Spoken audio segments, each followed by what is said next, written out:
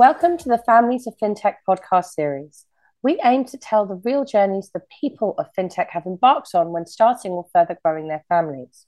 Today, in the world of FinTech, more and more companies are realizing how important a people-first attitude is, and this is a previously unexplored avenue of that. We are here to learn how we can better support our people and to share great ideas. So welcome Barbora Juhaszova, the Global Digital Marketing Lead at SAP Fioneer. SAP Fioneer provide best-in-class software solutions for banks and insurance businesses. And Barbora is here today to share her story. Barbora, I'm super happy to have you with us here today. Thank you. Thank you, Nadia. I'm so happy to be here as an avid listener of the podcast. I feel like my fan dreams are coming true by being here. I'm super happy that you're here, and this is such an important topic that I know we can, me and you, we can talk a lot about. So before we go into it, tell us a bit more about SAP Fioneer itself.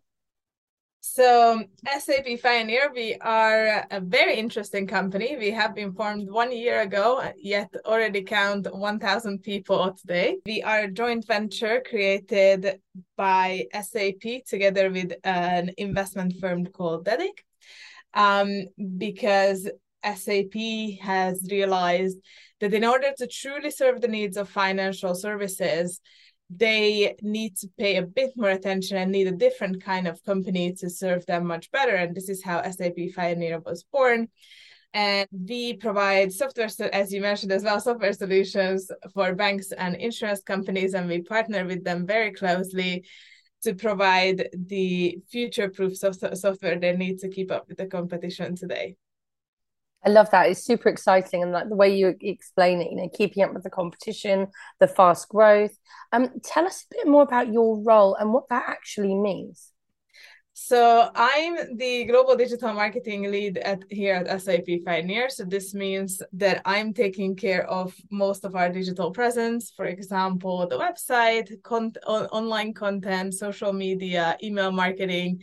So pretty much whatever communication you are able to get digitally is some shape or form is going through my hands, which is a very, very exciting role. It's a global role, meaning that I'm supporting all the corners of the world. So from Sydney to Toronto, we have lots of, I think, 14 global offices. So I'm helping out in every corner of the world. So that's very, very exciting. And great to hear, because I think, when people see the word global, they don't realize, well, actually, that's 14 different parts of the globe that you're interacting with day in, day out. Now, this series itself, the Families of FinTech, it's something that was created at a very important time in my life when I was pregnant. I know you feel this series has been very important to you as well, so I just wanted you to share some of that with us. So my story very briefly is that I have a 10-month-old son. So after being a few years in FinTech, I love the industry, but I wanted to grow my family as well. I got my son. Son was born last year.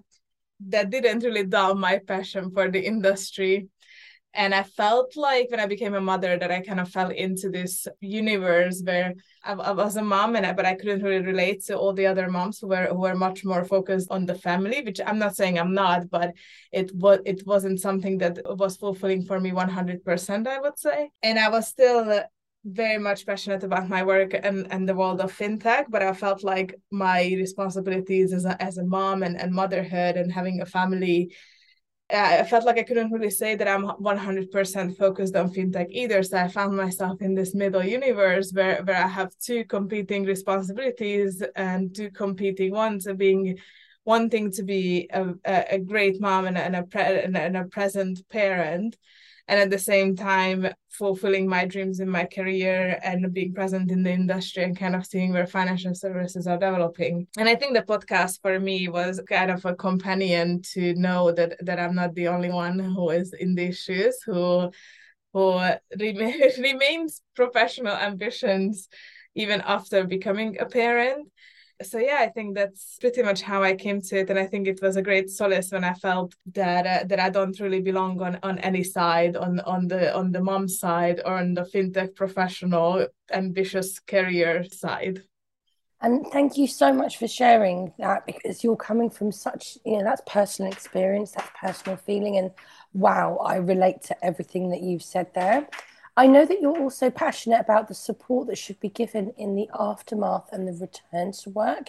I really want you to share that with us, because I think that is such a big difference when it's got right.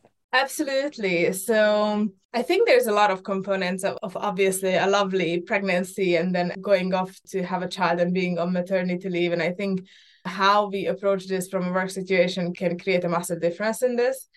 I think companies are making strides in the UK. There's much more awareness, but I don't think that we have kind of reached the perfect point yet with maternity support.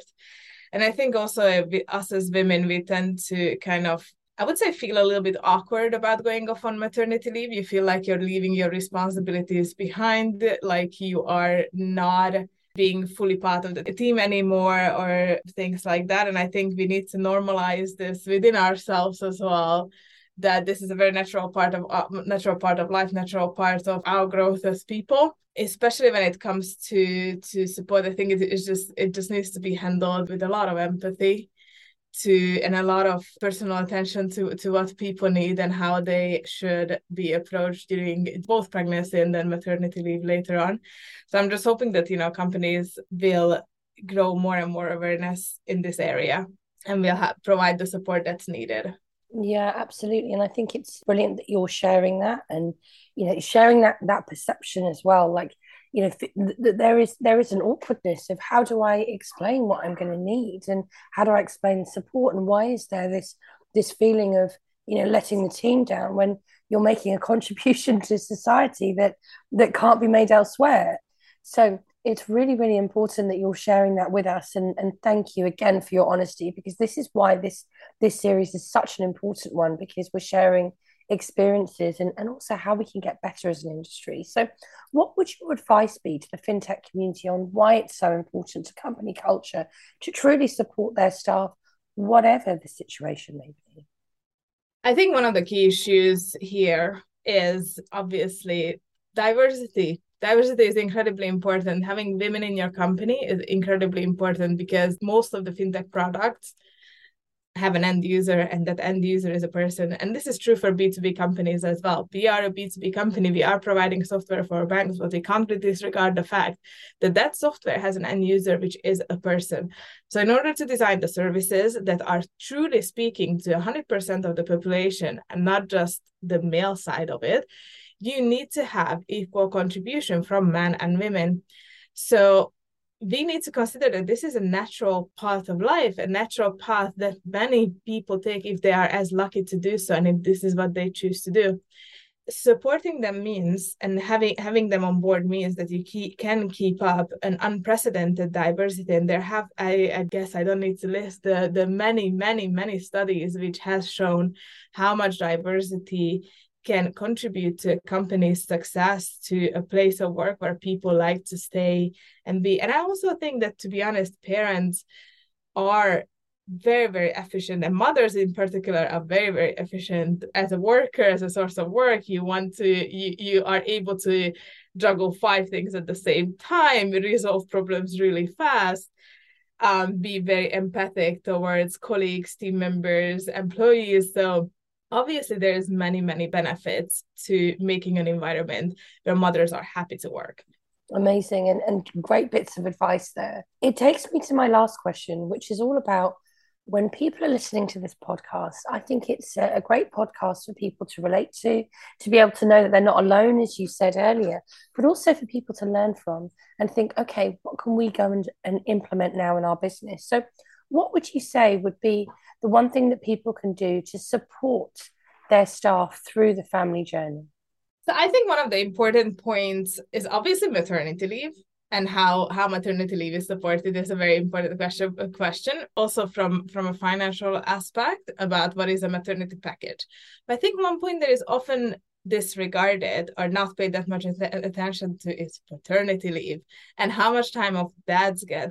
Because let's not forget that it takes 2 to become a parent. It usually is a mom and a dad, and we can't I don't think in 2022 we should expect women to still take on the brunt of the responsibilities that come with having a child.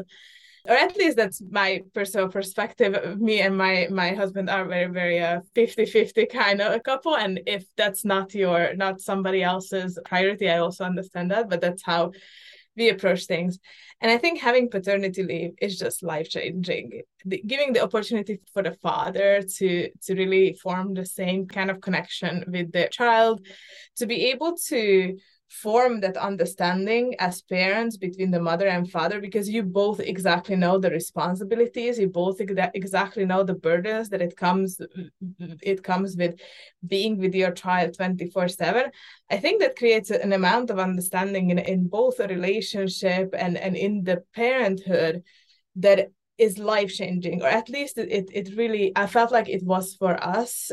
So just for the background, so in our paternity leave, I took 4 months of maternity leave and my partner took 2 months of paternity leave. And I could really feel like it made a massive difference in how we understood each other, our tasks, how we approached our careers after, and we really kind of came onto the same page. And I do think that beyond the fact that companies can do a lot with maternity leave, they shouldn't disregard paternity leave. And I think also creating a culture where you can freely take this opportunity and you're not being shunned, you're not being overlooked, you're not being, this is not considered as a lack of ambition, motivation, or interest in your professional career, is the kind of environment that we need to be kind of building towards. And that couldn't have been said any better. I'm so, so happy with everything that you've shared there because it's relatable. We can implement it. And everything you said there around culture, that is down to every single one of us to be able to build that culture around our people. So, Barbara, thank you for being just you on this podcast. It's brilliant to be able to showcase your experience and all your lessons. So, thank you for joining us on the Families of FinTech podcast series. Thank you, Nadia. It was so lovely to be here, and thank you for the opportunity for sharing my story. And I look forward to connecting with all of the families of FinTech, and I hope that this story resonates with at least a couple of people. It definitely will. Thank you so much, Barbara. Thank you.